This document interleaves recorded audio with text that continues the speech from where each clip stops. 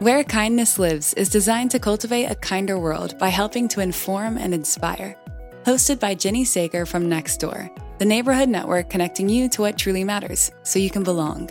We'll chat to the most thought-provoking individuals paving the way for positive change and hear from neighbors who deliver small acts of kindness every day. So come on a journey to where kindness lives. Hi, I'm Jenny Sager, and my guest today is not your average doctor.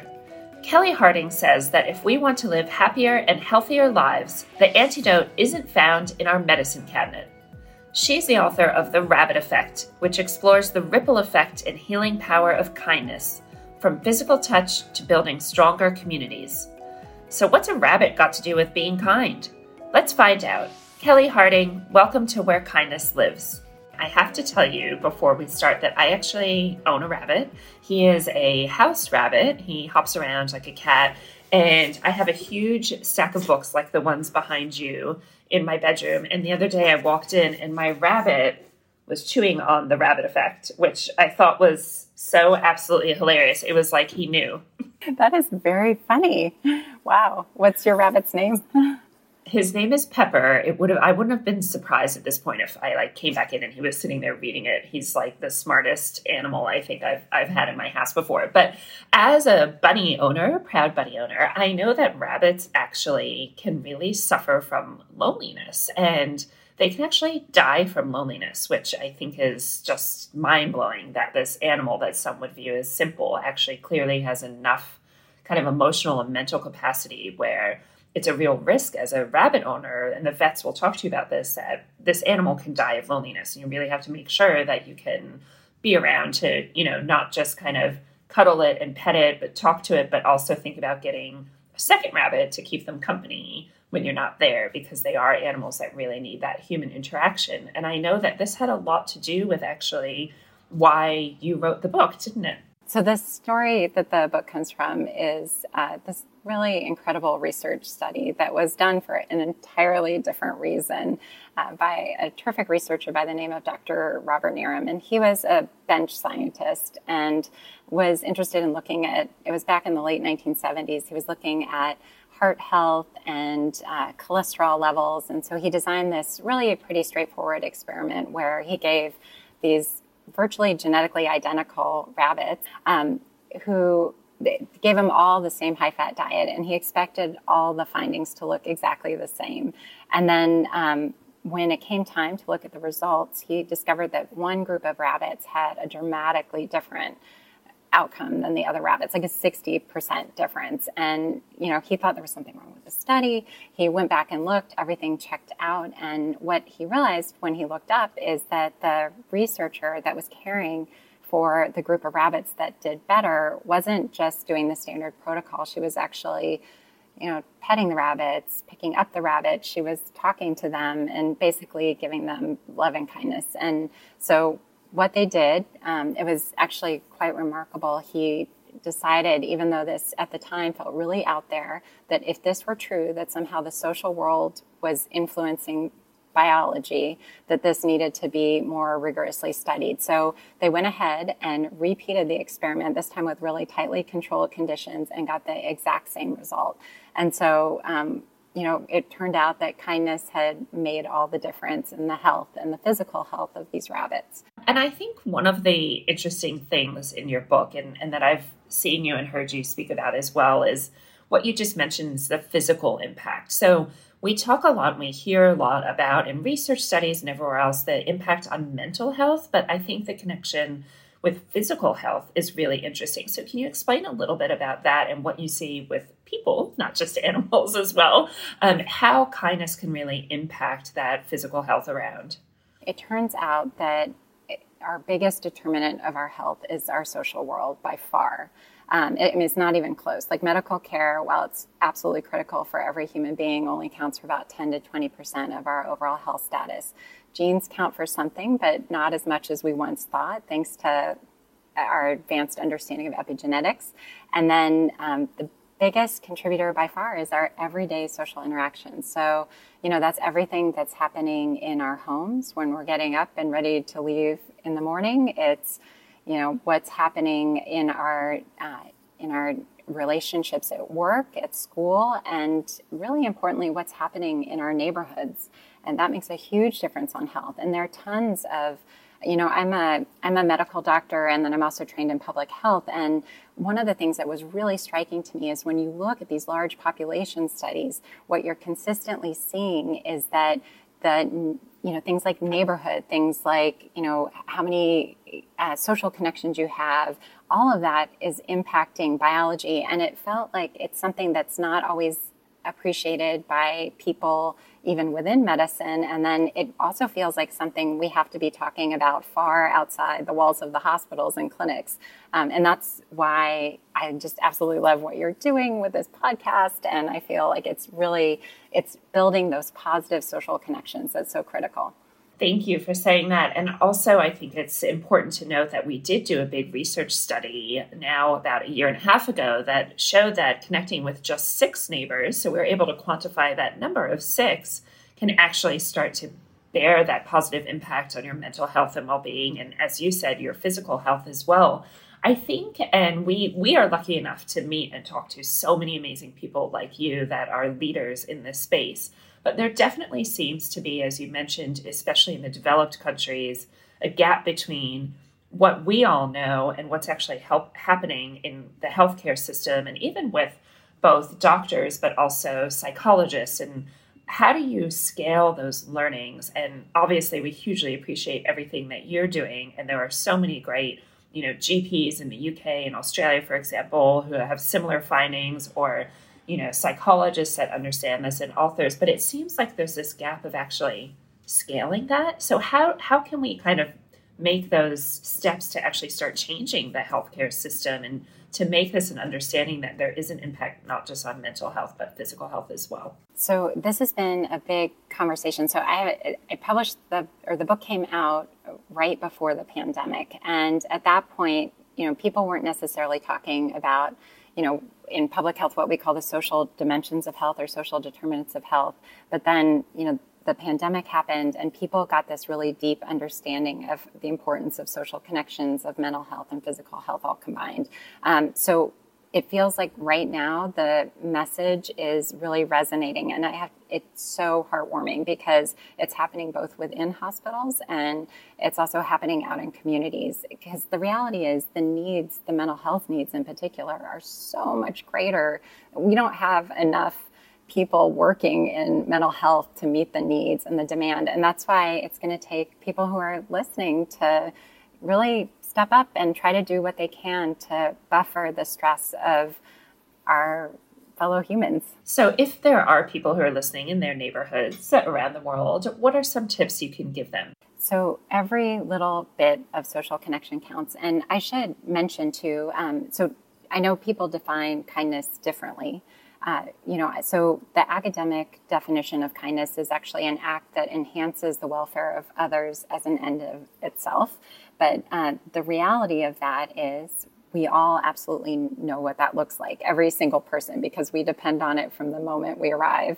That it's how it's tied so closely with survival. And it really comes down to connection. So, and that connection is really the social glue that holds us together. And this is where it's so important for listeners, like thinking about the, even like acts of kindness that they've seen recently. I don't know if anything comes to mind for you that has happened. Definitely. Well, and actually you beat me to it because we always ask our guests what kindness means to them. And you just went right into what kindness means to you. And I was literally just about to ask you the same thing. If you could share a story of kindness from your own neighborhood, I'll share one from mine. So, and I've told this story on the podcast before, but I'll tell it again because I did move recently. And I have a neighbor who's been mowing my lawn without me asking, and I couldn't figure out what neighbor it was at first. And so I was kind of like gently asking some of my other neighbors, like, "Oh, did you happen to mow my lawn?" And then they would say, "Oh, no, it wasn't me." And it kind of took me a few houses to work out who it was. And he said, "Oh, yeah, I just thought, I was already mowing my lawn, so I might as well mow your front lawn as well." And he hasn't stopped doing it. And it's actually now kind of flipped in the other direction where sometimes I sit there and I'm like, I wonder, it's getting kind of long. Like, should I go out there and mow it, or is Pete going to come over and mow my lawn this week? Because he does it all the time. So I think that's a great example of, little act of kindness that goes a long way. Yeah. So I think that's the thing. It's like when you ask people about, and it doesn't even have to, it can be as little as like smiling at someone on the street or saying hello or buying someone a cup of coffee or asking, the person at the supermarket, how's your day going? Little tiny things like that actually help people feel seen, feel valued, feel a sense of belonging. People who do kind things that know it's something you need without even asking, that's incredibly generous. And it's all of that that's what's amazing, because there are, hundreds of opportunities, if not thousands, every single day to do little tiny things like that to generate those kinds of feelings. Absolutely. Well, and you'll probably remember from our Nextdoor research that we also found that when you do those small acts of kindness, which I shouldn't even say small, because as you said, they are all important. But when you do those acts of kindness, that positive impact on mental health and well-being isn't just for the person receiving the act, but it's for the person doing the act as well. And I'd say another story that happened to me recently was I was in the coffee shop and someone behind me was kind of fumbling around for her. She'd obviously been out for a run or gone to the gym or something, didn't have her wallet with her, and she was kind of fumbling around for the money. And I said, whatever, it's fine. Like, I got it. And I just paid for the woman behind me. And she was like so shocked and happy, like this joy across her face was like that. It made me feel so good. I was like, just bought somebody I didn't know a coffee or whatever. And then the guy in line, probably two people behind me, ended up buying coffee for the person. And it was like, oh my God, I'm literally watching kindness be contagious in real life. Like, this is like what we always talk about, right? And so it was such a great example. One story I do want to share that actually was from Nextdoor that I saw that really struck me was in my neighborhood where I live in New York City. Someone had posted, it was 2021, and it was, still not, the city was still sort of coming back together, but somebody posted that she had a doctor's visit and that she had nobody to go with to that doctor's visit, and was wondering if there might be a neighbor who might be able to join her and come along. And when I saw the question and then saw the responses, I just could not believe the kindness. It was remarkable. So it sounded like she had more than enough volunteers to come with her, and also to be with somebody during a really critical moment of their life. Oh my gosh, that is such an amazing story. It's so great to see that kind of response. And I should mention, you are actually on our Nextdoor Advisory Council, where you volunteer your knowledge and your time as well. And how's that experience been for you? It's been terrific and really heartwarming. I think, it's been a tricky time for social media. And I think as someone who really values connection and being able to prioritize connection, we've seen some of the unintended consequences as well with social media. And the thing that has been incredibly inspiring about Nextdoor, and again, not as anyone who's paid by Nextdoor, I have to say it's just been incredible, the potential for the platform to be able to connect people, and not just online, but also in real life. And I think it's that and the stories that are generated and the acts of trust and helpfulness and gratitude is just, you can see the potential. And the committee itself, or the advisory board, I've really also valued seeing leadership from top down. Obviously, the platform is not perfect, nothing is, but the values are so in the right place, and so trying to make things kind and making our neighborhoods a place that we can all thrive. Where Kindness Lives will be back in a moment. Want an easy way to earn some extra cash? Have a look at what's lying around your home that no one's using anymore. You could be sitting on a gold mine. I'm talking about household appliances, gardening items, pet supplies, and furniture. But really, you can sell or swap anything on Nextdoor. It's super easy to use. Download the free Nextdoor app or go to nextdoor.com and start turning that trash into treasure today.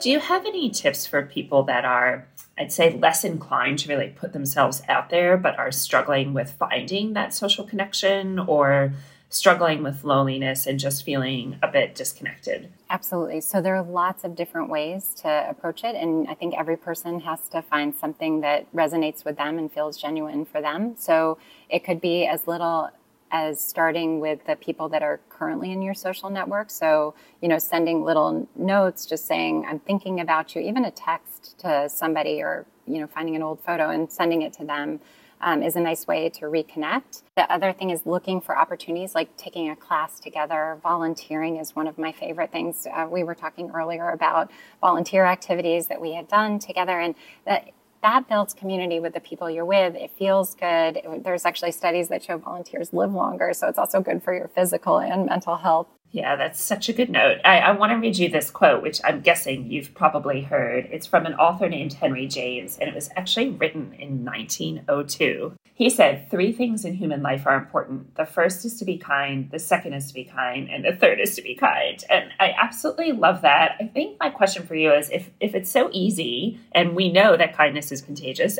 as we've been talking about, why is it so hard for everyone to do it? Why isn't everyone just out there being kind? What's the deal, right? And I think that's what's so interesting about it too, because if you ask every single person, they say, well, I'm a kind person. It's those people over there that are the problem. But the reality is, they're not really kind people and unkind people. We all are human. We all have our moments. And as my kids like to remind me, we all have our moments.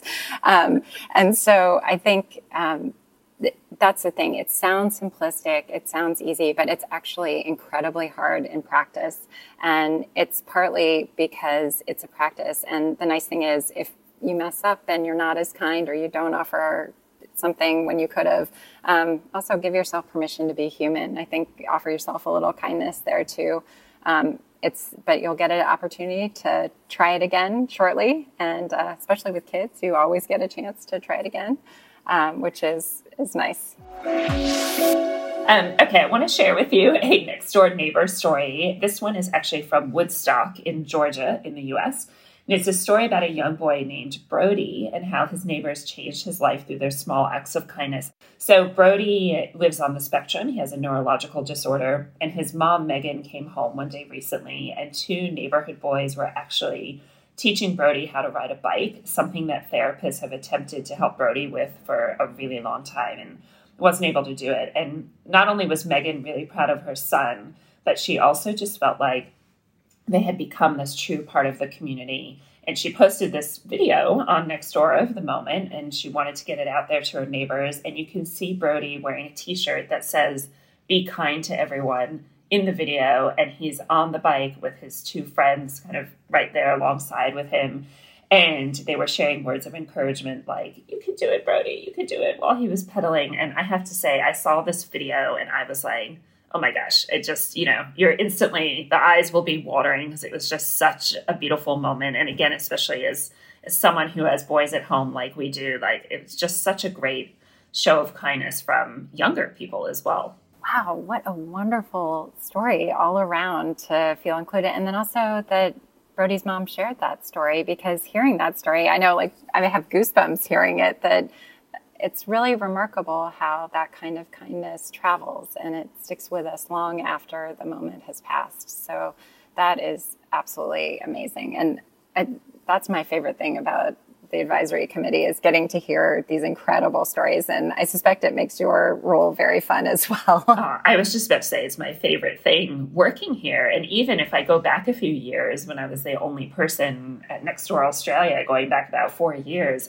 I used to just sit at my computer reading these stories from around the country and around the world. And it really does kind of restore your faith in humanity. So you go, no, okay, people actually are good and want to be good. It's not all gloom and doom like we hear about every day. Getting to know people in that way also puts, when disagreements crop up, more in context too, which is so important to having a truly constructive conversation as well. I realized I forgot to mention something important, which when it comes to being kind, that I think might be of interest to your listeners. And that's that there is one technique that's very helpful and easy to do, and because we all have the capacity to be kind, but we're not always in that space. And one of the things is when we're rushing, people are far less likely to be kind. So I know and we're all busy all the time, but if there's anything you can do to slow down before you go into a moment. So for clinicians listening, we often talk about taking a little pause before you enter someone's room or start a conversation with them. If you're a parent going in to talk with a child, you'll have much more bandwidth if you even just pause for like 10 seconds at the door.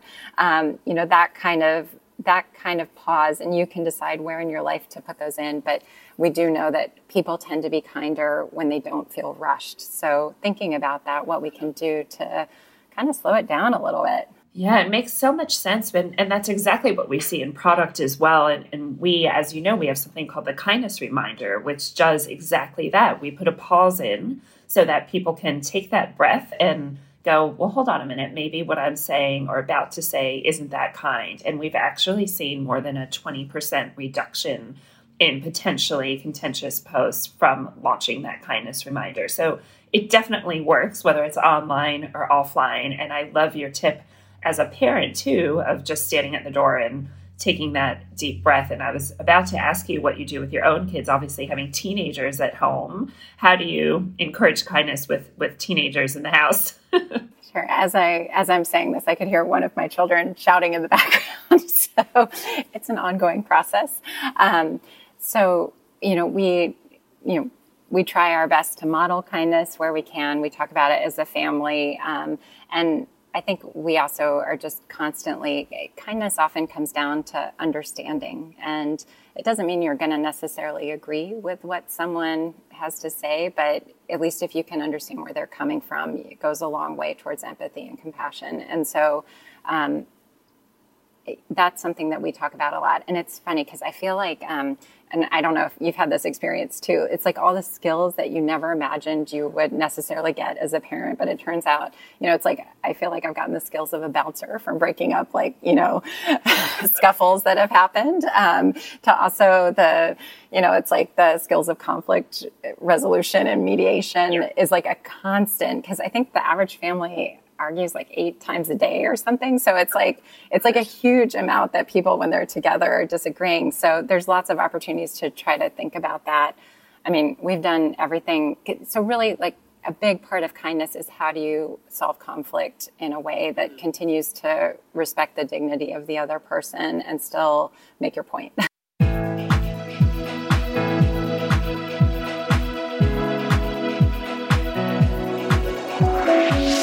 So I want to have a bit of fun. So we do something called the Kind Carousel, where we get to ask you all kinds of questions. So literally anything can go in here. Kelli, what is the one non-essential item that you take with you when you travel? So I pride myself on being a minimalist packer. Wherever I go, I like to just take as little as I can. So I would say it's probably my sense of humor. Oh, love that. Oh my gosh. Absolutely love that. Also, I'm picturing you as one of those people who could just hop on a plane at a moment's notice because you're just going to grab some small little bag. Okay. As a doctor, which was the better TV show, ER or Grey's Anatomy? Which one are you watching if you have the choice? So it's funny. I have a difficult time watching shows because I often spot inaccuracies. So I'm actually going to go with a third option, which was a show that was on in the U.S. called Scrubs. Oh, I loved that show. Oh, my God. So funny. Zach Braff, hilarious. Absolutely love it. It's true. And it actually felt very true to the experience of being an intern and resident. So I do the exact same thing, having worked in TV for, 15 plus years. I just pick shows apart. And especially if it's a show about working in TV, I'm like, oh my gosh, either you just know right away, don't you, if it's real or not. It's just so funny. Gosh, we just need to turn our brains off. And that said, those two shows are excellent that you selected, but Scrubs is truly my favorite. Scrubs is great. Scrubs is amazing. Okay, and last question. Obviously, we've been talking about kindness. What do you do to be kind to yourself? Ooh, so I love this question because I have really instituted, after reading the research, I really try to, model what I'm telling other people. So I try to do things to be kind to myself that include like taking a vacation, like a true vacation where you really disconnect, because it's really hard to do that these days. If you can afford it and swing it, like absolutely. And so that was my recent trip to Australia, and it was fabulous. And all the studies show you come back more engaged, more eager to jump in. So that's a big one. On a day-to-day or a week-to-week thing, I love trying to put something secret in my schedule that I really enjoy, like whether it's, going to an art museum, going to a concert, just taking a walk around the city, sort of like moments of quiet where possible alone, if I can swing it, although it's not always easy. But it's something like that. And it would be what Julia Cameron would call like an artist date or something like that. I love that. I'm going to steal that. I absolutely love that. Such a great idea. I'll have to think about what I can schedule in there for this week. Kelli, anything you're working on right now that you want to let everybody know about? Any more books coming? Anything happening coming up soon? So this has been a huge, huge project that seemingly continued to get more and more momentum as it's gone, so which has been wonderful. So once things settle down a little bit, then I'll be working on other projects. For people, though, I would love to hear what people have to say, though. So if anyone wants to reach out to me, I have a website, kellihardingmd.com, or I am on Instagram if people want to connect with me at kellihardingmd, and occasionally on Twitter as well. Excellent. Well, I can't wait for you to come out with another book so my rabbit has something to hang out with. And of course, if you want to start connecting with your neighbors now, you can download the Nextdoor app around the world and head to nextdoor.com. And Kelli, it's been so great to finally meet you. My gosh, it seems like we keep missing each other around the world. We'll have to actually meet each other in person soon. And I'm sure we will talk to you again. So thank you so much for your time today. Sounds great. Well, thank you so much, Jenny.